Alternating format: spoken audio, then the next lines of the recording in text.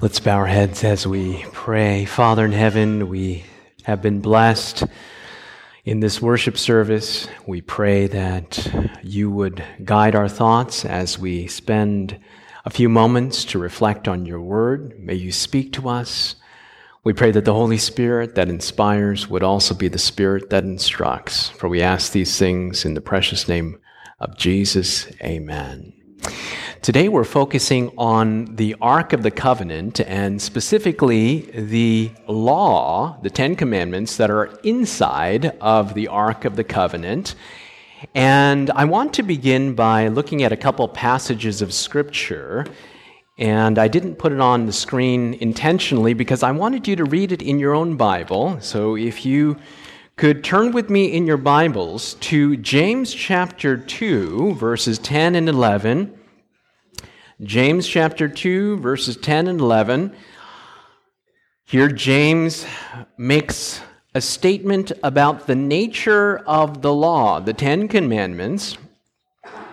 James chapter 2, verses 10 and 11. For whoever shall keep the whole law, yet stumble in one point, he is guilty of all.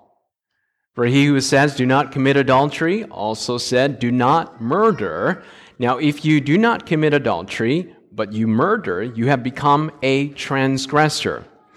Here, James, commenting on the Ten Commandments, indicates that if you break one, you break how many? You break them all. Now, the second text I have on the screen is one that seems to contradict what we've just read in Ephesians chapter 2, verse 14 and 15. Ephesians 2, 14 and 15. Paul, another New Testament writer, makes this statement, Ephesians 2:14, for he himself is our peace, who has made both one, and has broken down the middle wall of separation, having abolished in his flesh the enmity, that is the law of commandments contained in ordinances, so as to create in himself one new man from two, thus making peace. Here Paul in Ephesians chapter 2 states that the law has been abolished. That Jesus, when he died on the cross, the law is no longer binding on us. He abolished it in his flesh. Now, there are several topics and themes in Scripture that seem to have contradiction. And the first response we should have as Bible students is when we look at a contradiction or see a seemingly contradiction on a certain level, is not to assume that the Bible is wrong, but to assume that our understanding of Scripture needs further enlightenment. That's a good posture to have. So here we have two New Testament texts. One says you break one, you break them all. It implies that the Ten Commandments are still binding. And in Ephesians chapter 2, verse 14 and 15, Paul says that the law has been done away with. We're no longer under the law. In another place, he says we are under grace. Now, today's message is more of a study than a sermon, and I have in your study guide a few texts here that I would like to invite you to reflect with me on. The real solution to this dilemma is that there are two laws in Scripture. There are two laws, and I want to go through the first one with you. The first one is the Ten Commandments. And let's go in our Bibles to Exodus chapter 31 and verse 18. Moses was called by God to Mount Sinai, and there God gave him the Ten Commandments. And in Exodus chapter 31, 18, it tells the material that God chose to give the Ten Commandment law. He did not write it on paper or parchment or a scroll. Exodus 31 verse 18, and he made an end of speaking with him on Mount Sinai. He gave Moses 2 tablets of the testimony, tablets of stone written with the finger of God. That must have been something to receive something from God that he had written himself. In other words, the Ten Commandments were so important, so critical, that God did not dictate the Ten Commandments to Moses and say, look, I'm going to say a few things, I want you to write it down. God said, no, this is so central to who I am, I'm going to write it myself. And I'm not going to write it on parchment or a scroll. I'm going to write it in stone.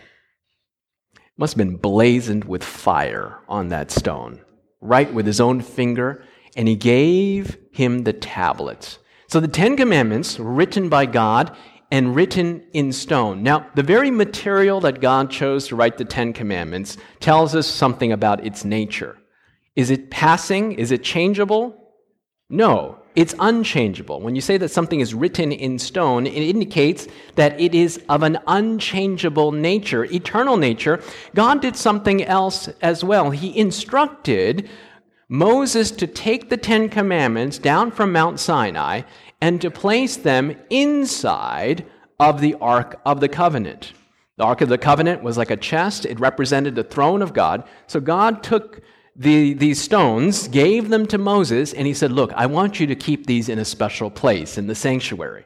They were not to be in the courtyard. They were not to be in the holy place. They were not just to be in the most holy place, but the most sacred entity in the sanctuary was the Ark of the Covenant, where the Shekinah glory of God was. And God said, look, I want you to take these 10 commandments that I've given you. I wrote with it with my own finger. I gave you the stones, and I want you to take these stones and place them inside of the Ark of the Covenant. The other thing that the Bible brings out about God's moral law, the Ten Commandments, Christ was to magnify the law and make it honorable. Isaiah 42, verse 21. Jesus did not come to do away with the Ten Commandments. He came to expound on it. He came to reveal the love of God in the Ten Commandments. So that is one law in the Bible. The second law is Moses' ceremonial law. This one was written by Moses. God's law was written by God. Moses' ceremonial law was written by Moses, and it was not written in stone. It was written in a book, according to Exodus chapter 24, verse 4 and 7. The other distinction is that it was deposited by the Levites by the side of the ark. Critical difference between the two. One was placed inside of the ark, while the other one was placed by the side of the ark. Now, which one held greater importance just by location? The Ten Commandments or Moses' law? The Ten Commandments. It was placed inside the chest, whereas Moses' law was placed at the side of the ark. Now, Deuteronomy chapter 31, verse 26 indicates this, but there's some other things that Deuteronomy chapter 31, 26 brings out. So turn with me there. And this is an important clause or nuance that Moses gives in Deuteronomy chapter 31, verse 26 that comes up later in the New Testament, specifically in Colossians chapter 2. Deuteronomy chapter 31, verse 26. Take this book of the law and put it beside the ark of the covenant of the Lord your God, that it may be there as a witness against you. Now, it was known as the book of blessings and cursings. It says that if you follow God, these things will come upon you. If you don't follow him, these will be the end result. So it was to be there as a witness against the people. And it's interesting because in Colossians chapter 2 and verse 14, the Bible says that we, on the cross, the handwriting of ordinances that was against the people was to be blotted out. And that's very clearly portrayed in Colossians chapter 2. Colossians chapter 2 says that this was to be against the people. Now, anytime you mention the Sabbath, Colossians 2 is always brought out, and we don't want to go into that whole discussion. That's for a separate discussion. But here, just looking at Deuteronomy chapter 31, verse 26, and Colossians chapter 2, both use the phrase that this was to be against the people. This is not talking about the Ten Commandments. It's talking about the book of Moses, the law of Moses. So which one was of passing nature and was done away with at the cross? Remember, when Jesus died on the cross, the temple veil was rent from top to bottom, indicating that the sacrificial services that the Jews knew until that day had ended because the Lamb of God, who takes away the sins of the world, had died on the cross. He is the Passover lamb. And I praise the Lord that today we don't have to slay a lamb. Amen? Jesus is the Passover lamb. So there was a transition point, and we don't have to keep Passover anymore. We don't have to keep the Day of Atonement, because Jesus has fulfilled or is fulfilling the antitypical Day of Atonement and has fulfilled the antitypical Passover. Now, this was a question that was posed to Billy Graham. Some religious people that I know tell me that the Ten Commandments are part of the law that they do not apply to us today. They say that as Christians, we are free from the law.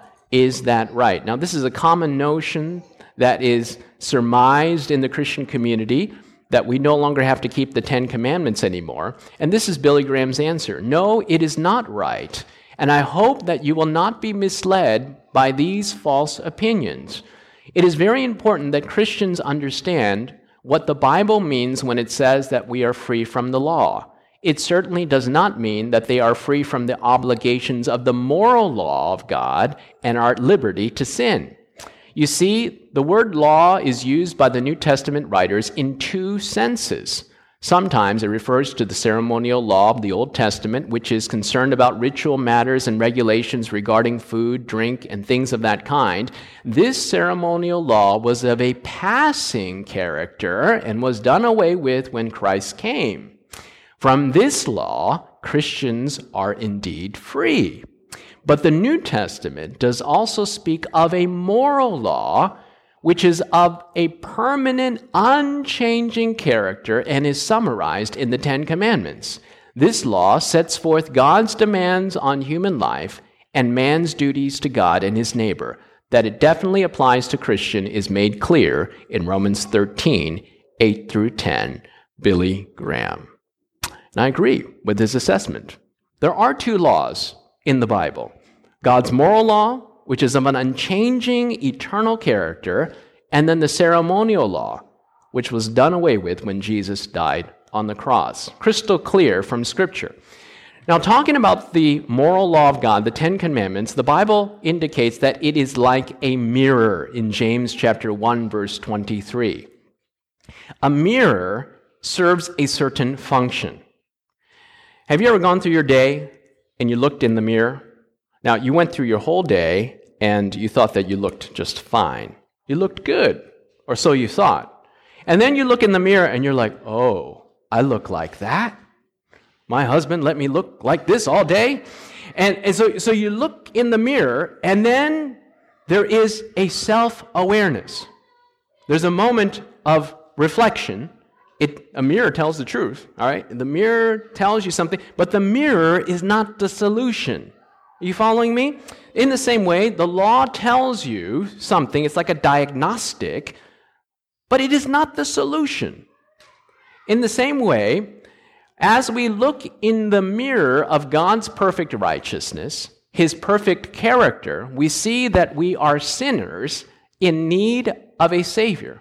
So the law points us to Jesus. The law is not like a bar of soap. That is, its purpose is not to clean us up, but to show us our great need. So the law serves a certain function, but we are not saved through the law. Now, there's a pendulum that tends to swing in Christianity. In reaction to legalism, some people have swung the pendulum to the other direction to say, look, we don't need the moral law anymore. We're not under the law. We're under what? We're under grace. That's what people say. But Jesus puts the law in a different paradigm. We don't keep the law in order to be saved. We keep the law in response to Jesus. In John chapter 14, verse 15, Jesus said, if you love me, keep my commandments. So God's faithful people keep the law because they love him, not in order to be saved, but because they are saved by his amazing grace. Now, which of the Ten Commandments are you going to get rid of if we say that we're no longer under the law, but we're under grace? We have the first four, which deal with our love for God. You shall have no other gods before me, no idols. You will not take God's name in vain. Remember the Sabbath day to keep it holy. And the last six deal with our love for man. Honor your parents. Thou shalt not kill. Thou shalt not commit adultery. Thou shalt not steal. Thou shalt not bear false witness. And thou shalt not covet. So if you love God, you're going to keep the Sabbath. Amen? That's going to be your motivation. You're going to have no other gods before him. If you love your neighbor, you're not going to kill him. You're not going to steal from him.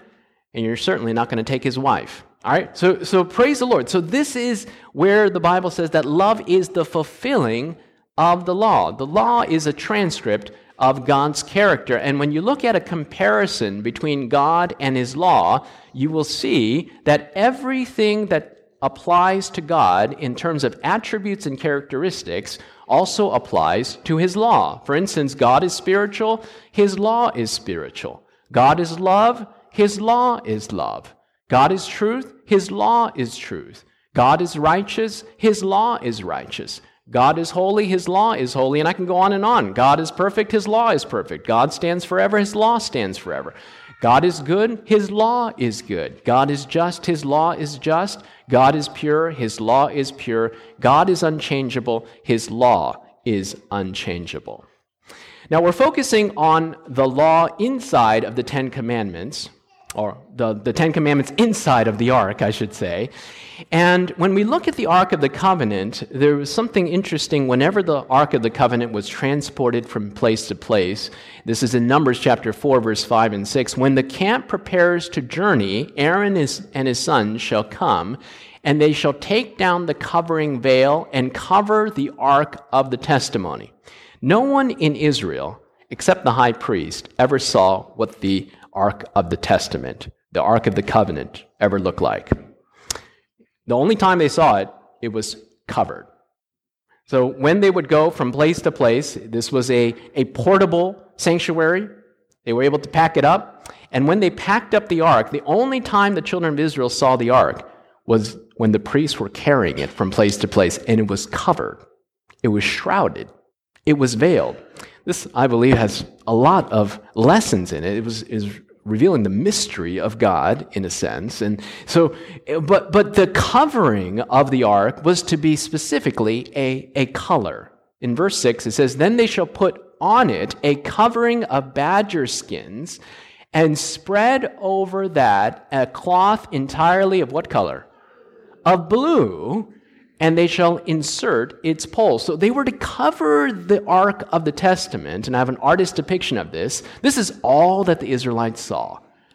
The priests carrying this article of furniture, and it was covered in a blue cloth. What is the significance of the color blue? We have a clue because in another place in Scripture, in the same book, in Numbers chapter 15, the Bible tells us they were to put the color blue in their clothing. Numbers 15, 38 and 39, "Speak to the children of Israel, tell them to make tassels on the corners of their garments throughout their generations, and put a blue thread in the tassels of its corners." So the children of Israel, on the corners of their garment, they would have these little tassels. And woven into those tassels would be a blue thread. And God told them, "And you shall have the tassels, that you may look upon it and remember all the commandments of the Lord your God, and do them." So as the children of Israel, as they went through their day, and they looked at the tassels, and they would see the blue thread woven into their tassels, they were to remember the commandments of God. Blue represents the commandments of God. God's 10 commandments. That's why the Ark of the Covenant was covered in blue, and we'll see exactly why later. But here, it says specifically, when you see the blue, you are to remember the 10 commandments. Now, this is in your study guide. There was another time that the color blue emerges in Scripture, and this is on Mount Sinai, when Moses was invited by God and the 70 elders to the base of Mount Sinai. They were to wait there. And in Exodus chapter 24, verse 9 through 12, "Then Moses and Aaron, Nadab, Abihu, and 70 elders of Israel went up, and they saw God, the God of Israel, and there under his feet, as it were, a pavement of sapphire stone, like the very heaven for its clearness. And the Lord said to Moses, 'Come up to me on the mountain and wait here, and I will give you the tables of stone with the law and the commandment, which I have written for their instruction.'" So the elders of Israel, Nadab, Abihu, Moses, and Aaron, are there, and they see God, and he is standing on a sapphire stone. What color is sapphire? It's blue. And God says to Moses, as he's standing on this sapphire stone, he says, look, come up to me, and I will give you tables of stone on which he wrote with his own finger the 10 Commandments. Now, you only pick this up in the richness of the Hebrew. The Bible was not written in English or in King James. I have news for you. All right, the Bible is written in Hebrew, Aramaic, and Greek. But here in the Hebrew, the richness of it comes out because the literal Hebrew should be translated tables of the stone. There's a linguistic connection. Tables of the stone. Now, which stone appears just prior to this?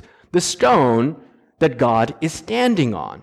The sapphire stone. And many theologians, looking at the evidence of Scripture, believe that the 10 Commandments were sapphire.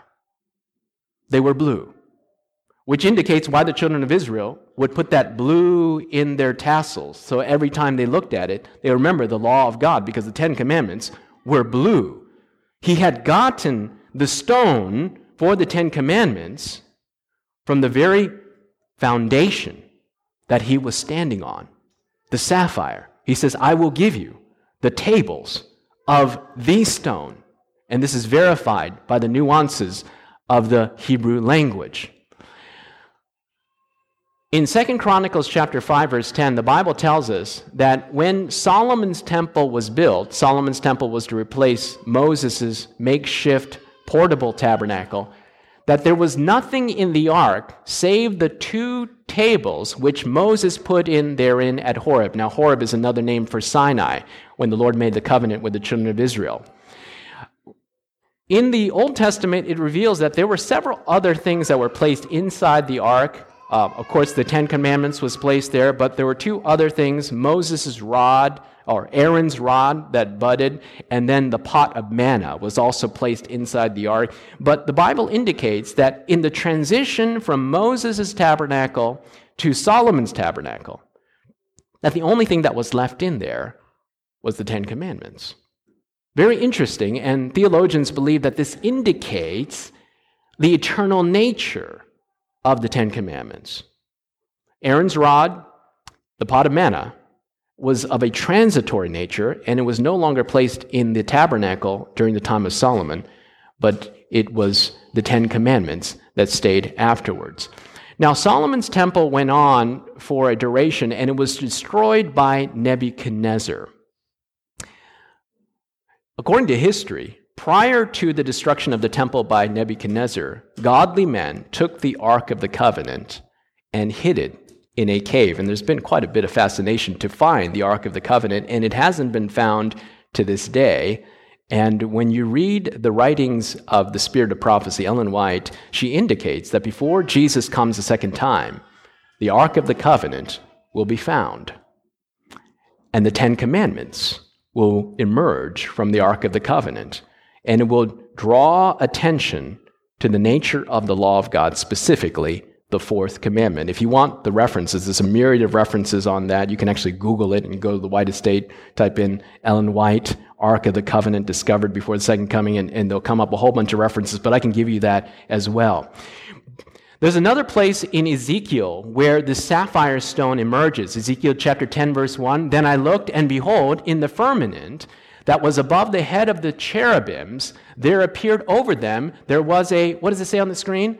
A sapphire stone as the appearance and the likeness of a throne. So here in Ezekiel, he is not seeing the Ark of the Covenant, but he's seeing what the Ark of the Covenant is a replica of, the actual throne of God. He's seeing this in vision, and he sees cherubim. Cherubim are also in the Ark of the Covenant. He sees cherubim, and he sees a sapphire stone there, and it is in the appearance of a throne, which indicates that the Ark of the Covenant was to be a replica of God's throne. It signified the very throne room of God. And notice where the law of God was. It was the foundation of his throne. And here we see the sapphire stone again in Ezekiel chapter 10, verse 26. Then above the firmament, over their heads, there was the likeness of a throne in appearance like sapphire, and seated above the a likeness of a throne, and the likeness, as it were, of a human form. This is Jesus Christ, the Son of Man. He's sitting on his sapphire throne. It is the very throne room of God. And what does the sapphire stone represent? It is the law of God. This is the very foundation of who God is. It is a transcript of his character. You have this in your study guide. In these verses, Ezekiel identifies the blue sapphire stone God is standing on as the throne of God. That means that the sapphire stone God is standing on in Exodus chapter 24 represents God's throne and the 10 commandments that were taken directly from his throne. In other words, the moral law given at Mount Sinai, when God was looking for material to give the 10 commandments, he said, what would be a material that would signify how foundational and how central the 10 commandments really are? He said, you know what? I'm going to take it from the very foundation. I'm going to take it from my throne, and I'm going to give you the sapphire stone. And I want you to take this and place it inside of the ark, which will be a replica of my throne in heaven. And you can see why in the great controversy, Lucifer in heaven made an attack against the law of God. Because the law of God is the foundation of the government of God and is the transcript of his character. In Hebrews chapter 1, verse 8, the Bible says, but unto the Son, he says, thy throne, O God, is forever and ever. A scepter of righteousness is a scepter of thy kingdom. We can come to the conclusion by implication in our study that if God's throne is eternal, then it means that God's law is also eternal as well. Now, many times when we think of the law or the 10 commandments, we think of it in a negative sense. But when we read Scripture, we actually see that the 10 commandments are not in a sense of obligation, but the 10 commandments are written actually in a sense of promise.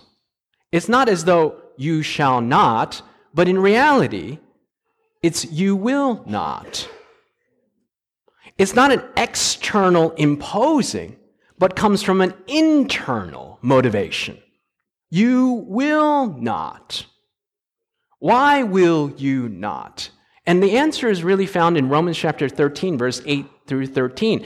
The commandments, you shall not commit adultery, you shall not murder, you shall not steal, you shall not covet, whatever other command there may be, are summed up in this one command: love your neighbor as yourself. Love does not harm to a neighbor. Therefore, love is the fulfillment of the law. In other words, what is the foundation of who God is? Love. That is the foundation of his government. And if you love God, you will not. Amen? If you love your neighbor, you will not. So this is not an external imposing. The reality is, this is an internal response to something that he creates within us. When you look at where the moral law of God is, we're looking at Moses' tabernacle. The Ark of the Covenant had the law of God, and it is located right here. We noted that the sanctuary is a model of how God wants to bring us back, and Adam and Eve had this experience before sin. They had a most holy place experience. They were able to have a conversation with God face to face, uninhibited. Because of sin, we are out here, and God wants to bring us back. But where was the law written when Adam and Eve were in Eden? Was it written in stone? Was there a tablet that was there that every day they had to get up in the morning and look at and say, okay, I got to remember, not to steal from you, Eve. All right? Got to remember to faithful to you. All of these. Okay, we got to do this today. No, that's not the case. The law of God was written where? It was written on their hearts. In other words, they naturally did these things. Adam and Eve were naturally loving people. They were created, converted, sanctified.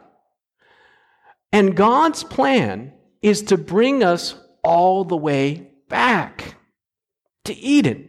Not only the place, but also to a place where we, just like Adam and Eve, will love God and our neighbor. He wants to write the law of God in our hearts. Now, I know that tomorrow, in this weekend in particular, we focus on the resurrection of Jesus. As a country, as a community of faith, Paul brings out an important lesson in regards to the resurrection.